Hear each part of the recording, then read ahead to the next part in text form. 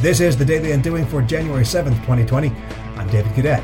Yesterday I shared a story of my fourth-year business students being brought together uncomfortably into a business boot camp and sung the praises of support as a practicable skill of collaboration.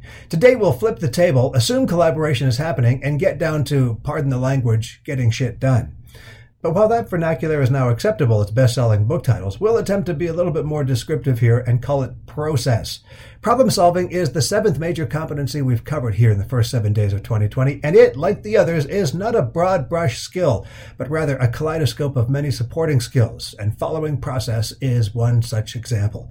Process, admittedly, runs counter to the get lost activity we celebrated last week when introducing the creativity competency, but this demonstrates the need for us to keep things in balance. Even design thinking, the formalized version of creativity, is a process. Let's stick to process. We feel there's merit in proven paths here on the Daily Undoing.